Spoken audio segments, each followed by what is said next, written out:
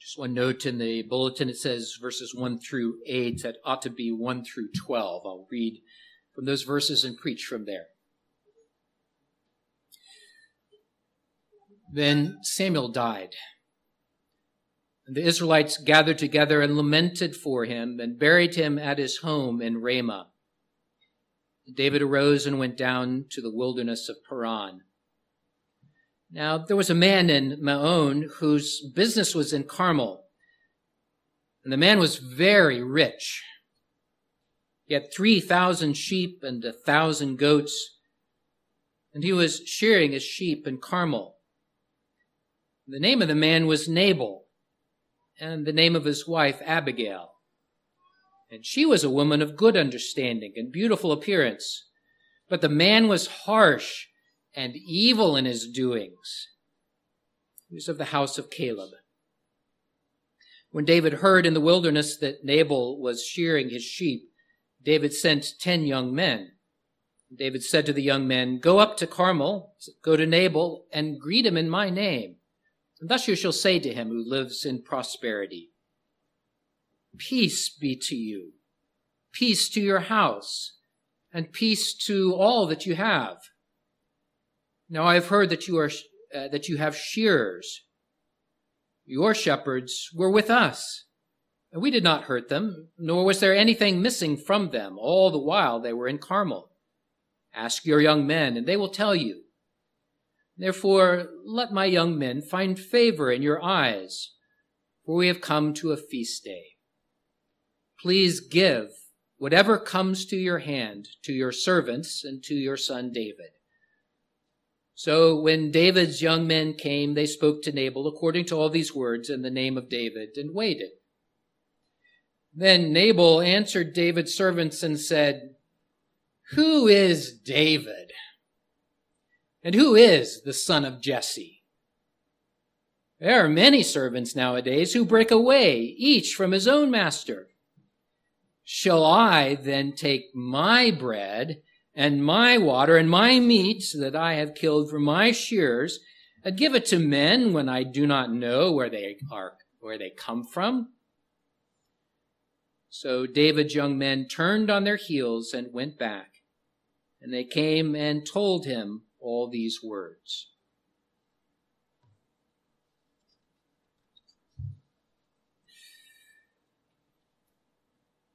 The parable of the rich fool appears in the New Testament. Jesus used it to teach the folly of loving money and to warn against the sin of covetousness. In this case, the Old Testament tells not a parable, but it tells about a real man, a rich man, a man who loved money above all else. Ironically, his name was Nabal, which when translated is literally the fool. And so this is the parable of the rich fool. I wonder why his parents named him Fool. Maybe the kids today, you can ask your parents, "Why did you name me what you named me?" And it might be an opportunity for you to wonder why Nabal's parents named him Fool. Maybe it was because he acted in a silly way and it made him laugh, and they said, "Oh, he's so silly." And that name kind of stuck. He's such a fool. Maybe they were remembering the comical uncle who always made them laugh and was pulling pranks. And so they named him after their funny uncle, Nabal. Unfortunately, though, I don't think it's that. Because in the Bible, the word fool means something more than just being kind of a silly person. When the Bible talks about a fool, it's talking about someone who has acted in a way that is hazardously foolish, dangerously foolish. because they have rejected God. Their lives are chasing after other things rather than coming under the righteous and gracious rule of a holy God. Because of that, they are dangerously fools. And Nabal was this type of fool, a rich man who loved his money above all else. And in the flow of history, what we have is one more contrast between David and a wicked man. We've seen this already as there's a contrast between David and Saul, and that pattern continues now because in this case, the author shows us the way of the righteous in David contrasted with the way of the wicked in Nabal, the way of unbelief and the way of a fool. So today, learn the lesson of the parable of the rich fool. The lesson of the fool and his money, the danger of covetousness that prompts us to repent of it and to turn our lives over to the Lord. We begin, as verse 1 does, with the death of Samuel. It's a very understated description of the death of a very important, influential character in this whole book. It's titled 1 Samuel, by the way, right? So it calls to mind and gives us an opportunity to see that there's a transition taking place from the days of the judges, Samuel being the last, to the days of the king, Saul, who was the first, and unfortunately a foolish choice by the children of Israel. But more importantly, a day of transition towards the God, or the king that God had in mind, who is David, the son of Jesse. Through Samuel, God had given a type of king that he intended. He gave them David, who was a foreshadowing of the Messianic King Jesus Christ. And the book of Samuel then traces Samuel's life in a way that leads us to David. Now, Samuel plays a role in preparing the nation for the king and the king for the nation. And that's what's happening. But Samuel died, and all Israel gathered together to mourn him, and he was buried. The time of the judges was over, and the time of the kings had come. Like John the Baptist in the New Testament, having prepared the way, Samuel says, I must recede, and the one who follows after me must increase. And that one who comes after Samuel is the King David, again foreshadowing the coming of Jesus Christ. While the nation mourned Samuel's death, David arose and went down to the wilderness of Paran. It just shows the conflict that was still there in the life of Israel, because the current king Saul, though he had repented, was still opposed to David. So David wasn't even safe to go to the funeral of this important, godly leader in Israel. He still had to hide. And so he goes further south into the wilderness. And there David encountered Nabal. And Nabal was a rich man. Nabal was a very rich man. That's what the text says, and it even describes his riches. It's hard for us to understand the currency of 3,000 sheep and 1,000 goats. Can you imagine milking that many? No? Some of you have done that. Nabal was very rich. The currency of his days is an accounting of someone who is very prosperous, very influential. It describes he's a businessman in Carmel. That means that when he came to town, that the shopkeepers paid attention. Here's someone who is a mover and a shaker in the business world. And the Bible describes him as also descending in the tribe of Judah from the family of Caleb, just another influential individual. Caleb was one of the spies. He was a leader in Israel, and descending from him, there's a certain sense of influence that comes from that name of Caleb. And he was married to Abigail, a woman of good understanding and beautiful in appearance, and we'll come more to Abigail in the future. But Nabal was harsh and evil in his doings. And that is described in his interactions with David. We'll see some of those riches as we think about this explanation of the riches of Nabal and how he became really captured by the love of money. David had come into the region of Nabal's flocks along with his followers, and those followers were 600 soldiers and their families and all of that went to those who were following David. And just think about the management that was necessary, the leadership that was necessary in that type of environment. Where does food come for a little city that's traveling around?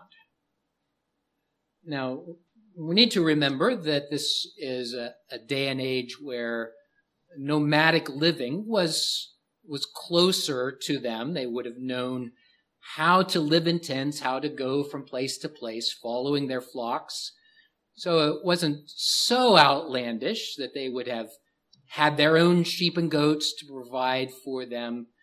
But there are just some things that you have to have. And there's no Walmart open in Carmel. You have to wait a few thousand years for the first Walmarts to come to Carmel. So where would they get some of those things? Well, they would barter, they would go and buy some of these things. But there is also an aspect of the ancient Mideastern culture that comes through in this story. Notice that David learned that Nabal was shearing his sheep, and so sent a delegation of young men to Nabal to ask for certain provisions. And this comes from a practice. It comes from the aspect of reaching a certain point in the pace of the year where the shearing of the sheep takes place. And often what would happen is that there would be a lot of work. You might compare it to a harvest day agriculturally with plants. With the sheep, that you get to this shearing day, and it's a big day. When you've got 4,000 head of animals, that's going to take a while to get through all of that. It's hard work. When you get done with that day of hard work, it's a time to feast. It's a time to rejoice because you've gotten to another year. And there's a certain accounting that takes place. You can count how many sheep you now have, and because you sheared them all. And you keep track of that. And in that feast, the bounty of that day is celebrated. Not only for the workers, but in that ancient culture, there was a sense of an overflow of bounty that was given to the needy in your circle of influence. There was a sharing that took place that acknowledged, God has been good to me. God has been really good to me, and I want to bless him and thank him for his goodness, and I want to bless those around me. That's a heart that understands the goodness of God in the midst of bounty. Now, isn't that a godly expression that understands where wealth comes from, that it comes from God, that all that we have comes from God. And in times of blessing and in times of prosperity and in times of need, all of those are under the hand of a God who's been good to us. And we are depending on him. And this day of shearing, this day of feasting, was an opportunity for David, in the midst of this culture, to share with one who had become something of a neighbor to him. David acknowledges this. When he sent his young men to Nabal, he describes how there had been something of a neighborly relationship that had taken place. David's men had in a sense, mingled with the shepherds. And in that mingling, there was a certain protection that had taken place. And David calls attention to the difference of how they had lived as neighbors, as opposed to what would often happen if there was an army that was moving through the countryside. Because that's really what it was. David's fighting men were with him. And all you need to do is to think of it in that context and realize that an invading army takes what it wants. That's what it does. It strips the land as it moves through. The Bible tells of that over and over again. Think of Midian, when the judges were trying to, or were serving, and Midian invaded and were described like grasshoppers, partially because there were so many, but also because like grasshoppers, they stripped the land. And the people would harvest in secret. They would winnow their grain in secret. They would hide in caves, hoping to get away with their lives and a little food to eat. That wasn't David. David was a godly leader, and he trained his men. You don't take from these people. These are our neighbors. They're our family. They were all from Judah. We don't deal with them that way. So David's soldiers protected the shepherds of Nabal, protected the flocks. You get a large force like that, there aren't going to be any raiders that come through and challenge 600 soldiers. And they didn't eat from Nabal's flocks. Those are Nabal's. They didn't eat from them. They didn't demand from them. They didn't steal from them. They protected them. And Nabal knew it, because on shearing day, they could count, and they found that there weren't any lost. They even will tell later that they benefited from this relationship. The shepherds say that, but not Nabal. Not Nabal. David sent his men to say, "Peace be to you. Peace to your house. Peace to all that you have." And in recounting this history, notice that there wasn't a demand. He does ask for provision. This is not a protection racket where strong men come and threaten. Unless you give us something, we're going to take it. Your business will be destroyed. No, David came in need to a neighbor with whom he had dealt well and honestly. But Nabal was a fool. Nabal was a rich man, but he was also a fool. David came with a very gracious request, only to be met with rejection and worse from Nabal. Who is this David? Who is the son of Jesse? He obviously knew who he was. He named his dad. He probably knew his dad. He probably knew David. But who is this David? He was dismissing David and dishonoring him with kind of a scathing rejection. And he goes on and says, there are so many servants today who are rebelling against their master. And guess what? That's what you are. He had adopted Saul's line that David was the one who had rebelled. But then most telling, shall I then take my bread and my water and my meat that I have killed for my shearers and give them to men that I don't know? Mine, mine, mine, is what Nabal says. Mine, says the fool who loves money. Mine. Nabal ignored the practice of generosity. He made no effort to try to get to know the situation, which would have been easy for him to do. He heard the appeal and he declined it. He dismissed it. Case closed. Mind closed. Hand closed. Gripping his money. And so David went away empty-handed. I'll consider David's response next week. His is not too good either, but that's to encourage you to come back and find out about David. We're dealing with Nabal, the rich fool, today.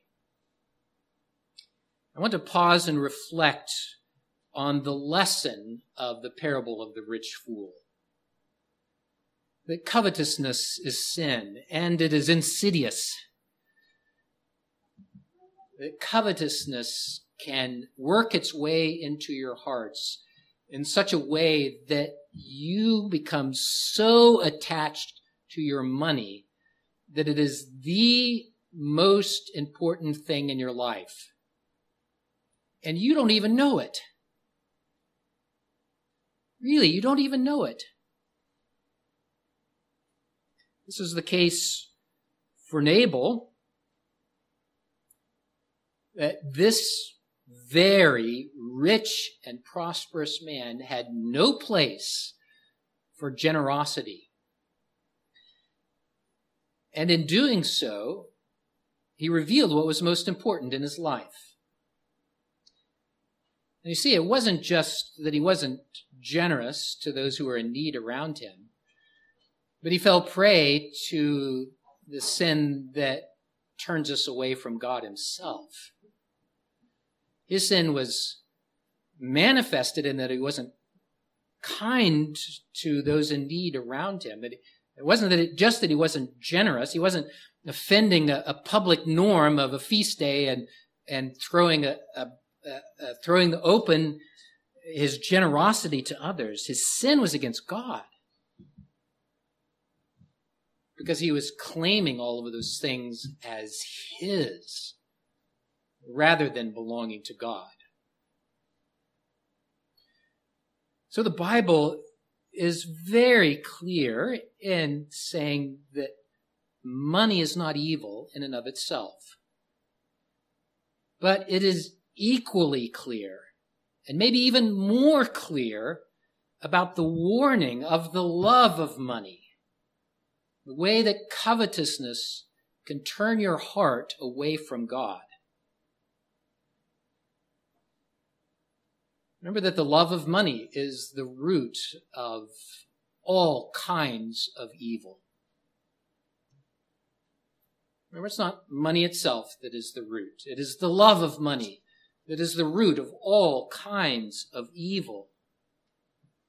Discontent with your lot in life. covetousness for what others have, greed, stealing, deceitful business practices, and on and on. And to address this, Jesus told the parable that has come to be called the parable of the rich fool. A rich man thought that his wealth was the most important thing in the world. He had barns that were overflowing, and so he decided to build bigger barns. Reminds you of Nabal, doesn't it? A very rich man who had all that he needed, but clung so closely to that he would not and could not show any kindness to his neighbor.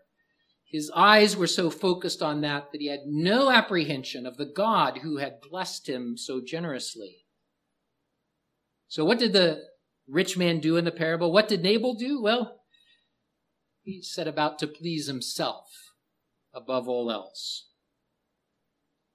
In the parable, it says, the man says, "My soul, you have many things. You have many goods laid up for many years. Take your ease, eat, drink, and be merry." But God said to him, "You fool, this night your soul will be required of you. Then whose will those things be which you have provided? So is he who lays up treasure for himself and is not rich toward God. So is he who lays up treasure for himself and is not rich toward God." And this is Nabal's foolishness. So one commentator observes what power was to Saul, money was to Nabal. He was corrupted by his love of money. It had become his idol, his God, the most important thing in his life. And his foolishness is so striking and so offensive that the name fool is given. And that fool has the biblical connotation. You might even wonder if David had this in mind, if he had Nabal in mind when he wrote Psalm 14. He repeats it in Psalm 53. The fool has said in his heart, "There surely is no God." Remember what I said? Literally, it is Nabal has said in his heart, "There surely is no God." Think of the context of what's happening here and understand Nabal's sin. Covetousness said, "There is no God." And that's a striking rebuke to us, is it not? The love of money can do this to you, to lead you into what we call sometimes practical atheism. By that I mean we act as if there is no God. And that's really easy when you can go to Walmart any day of the week and easily get whatever you need. The desires of your heart are just a click away. And on Amazon, you can get it tomorrow. And you'll live like there is no God. You don't need his help. You don't need to repent. You don't need his provision. You live practically like there is no God, which is one small step from real atheism. You dismiss God and depart from anything that has to do with him and live out your life. Eat, drink, be merry. Follow your own pleasures. Here is the warning of the rich fool, the warning of Nabal. The love of money is an idol. Covetousness is sin. And it can tie your heart up quicker than you can imagine, so that you become a fool and live like there is no God. If you give room for that, you will find that you will never be satisfied. Have you ever observed,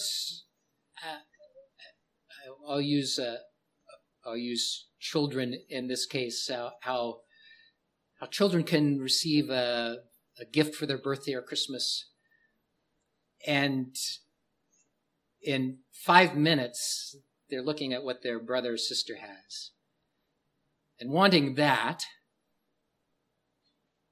and despising what they have. They're never satisfied. It's not just children who do that. Or you might think that the next purchase will make you happy. Well, it won't. It really won't. It will just feed that hunger for something more, thinking that that's what will make you happy. That's practical atheism. That's covetousness. That's foolishness in every biblical sense of that word.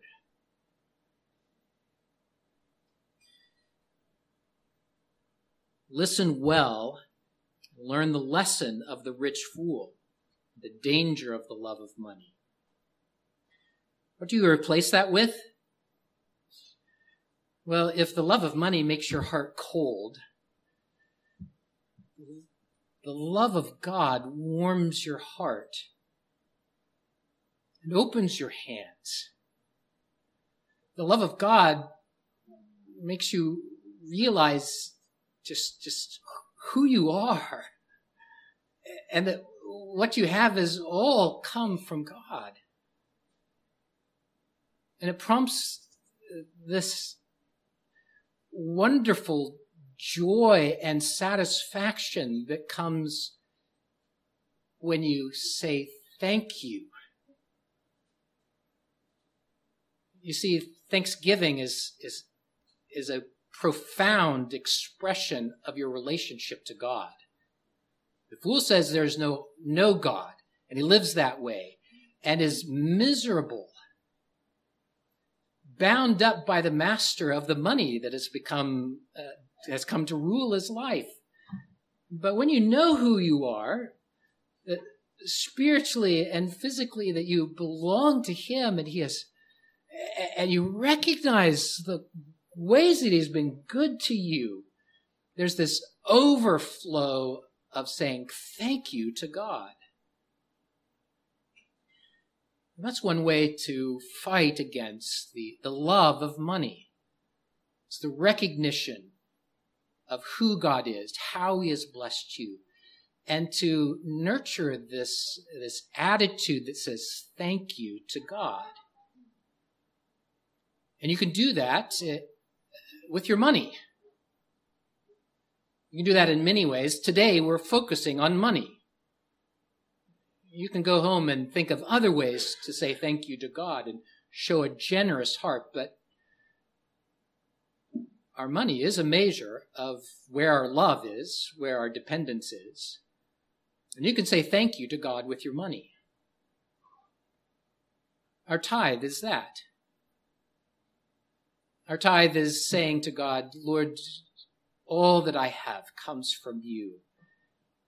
And as we enjoy the prosperity that God has brought to us, we bring a gift to God to say thanks. Don't begrudge those gifts to God. Rather celebrate them in your own heart. It's not to display your wealth. It's not for anybody else to see. It's a way for you to say thank you to God. By the way, it fights against this insidious sin of covetousness and the foolishness it brings. But in this context, let me make one last application. It was the practice in David's day on feast days to show generosity towards those in need. There's an offering to God. There's a generosity to those around you that has come into the New Testament and into our era as well in the concept of giving alms. On the night that Jesus was betrayed, when he instituted the Lord's Supper that we are celebrating today, there was an offering that was received, and those who were entrusted to go and to give that to those who were poor. That's an expression of this very concept. In the setting of recognizing the goodness of God, in the Passover, in the Lord's Supper, the spiritual treasure that we have in Christ is put on display, which motivates this alms offering. And as the disciples did, they took that offering to be distributed to those who were in need. And we've taken up this practice too, in connection with our feast of the Lord's Supper. We have an alms offering. It's a chance for you to think carefully about how God has richly blessed you. In the context of this feast, it's less on the physical side. Harvest and shearing was more on that physical side. It's very apparent. But a deeper and more lasting and incredibly more rich feast is this feast of the Lord's Supper. God blesses you forever in Jesus Christ. We have been blessed in the heavenly regions in Christ Jesus. And in light of our gratitude for what he has done, we say thanks. Thank you, God, for that blessing. And in that context, we take up an alms offering that has in mind blessing those in need in our community of faith, our physical community. And so say thanks to God today as part of your worship, as part of your acknowledge of what God has done to you to save you from your sins, as part of an acknowledgement that everything that you have, everything that you are because of him. Say thanks in your worship. And in this context, let your money express that too. Say thanks in the tithes that you give to the Lord, and in the alms that you freely and joyfully give as a blessing and a bounty, an overflow of joy for what God has given to you as you give to him. Amen. Let's pray.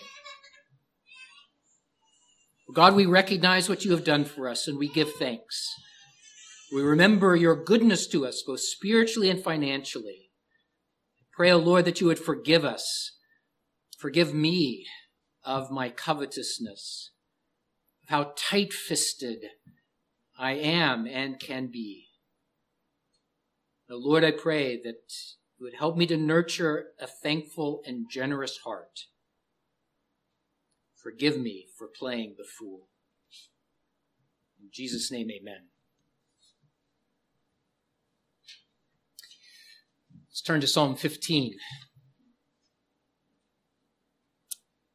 We sang Psalm 14 about the fool.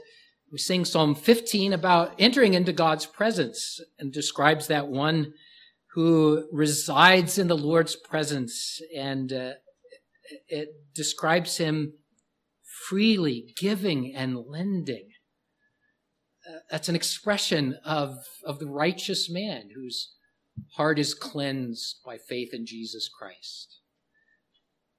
Let's stand and sing Psalm 15, selection A.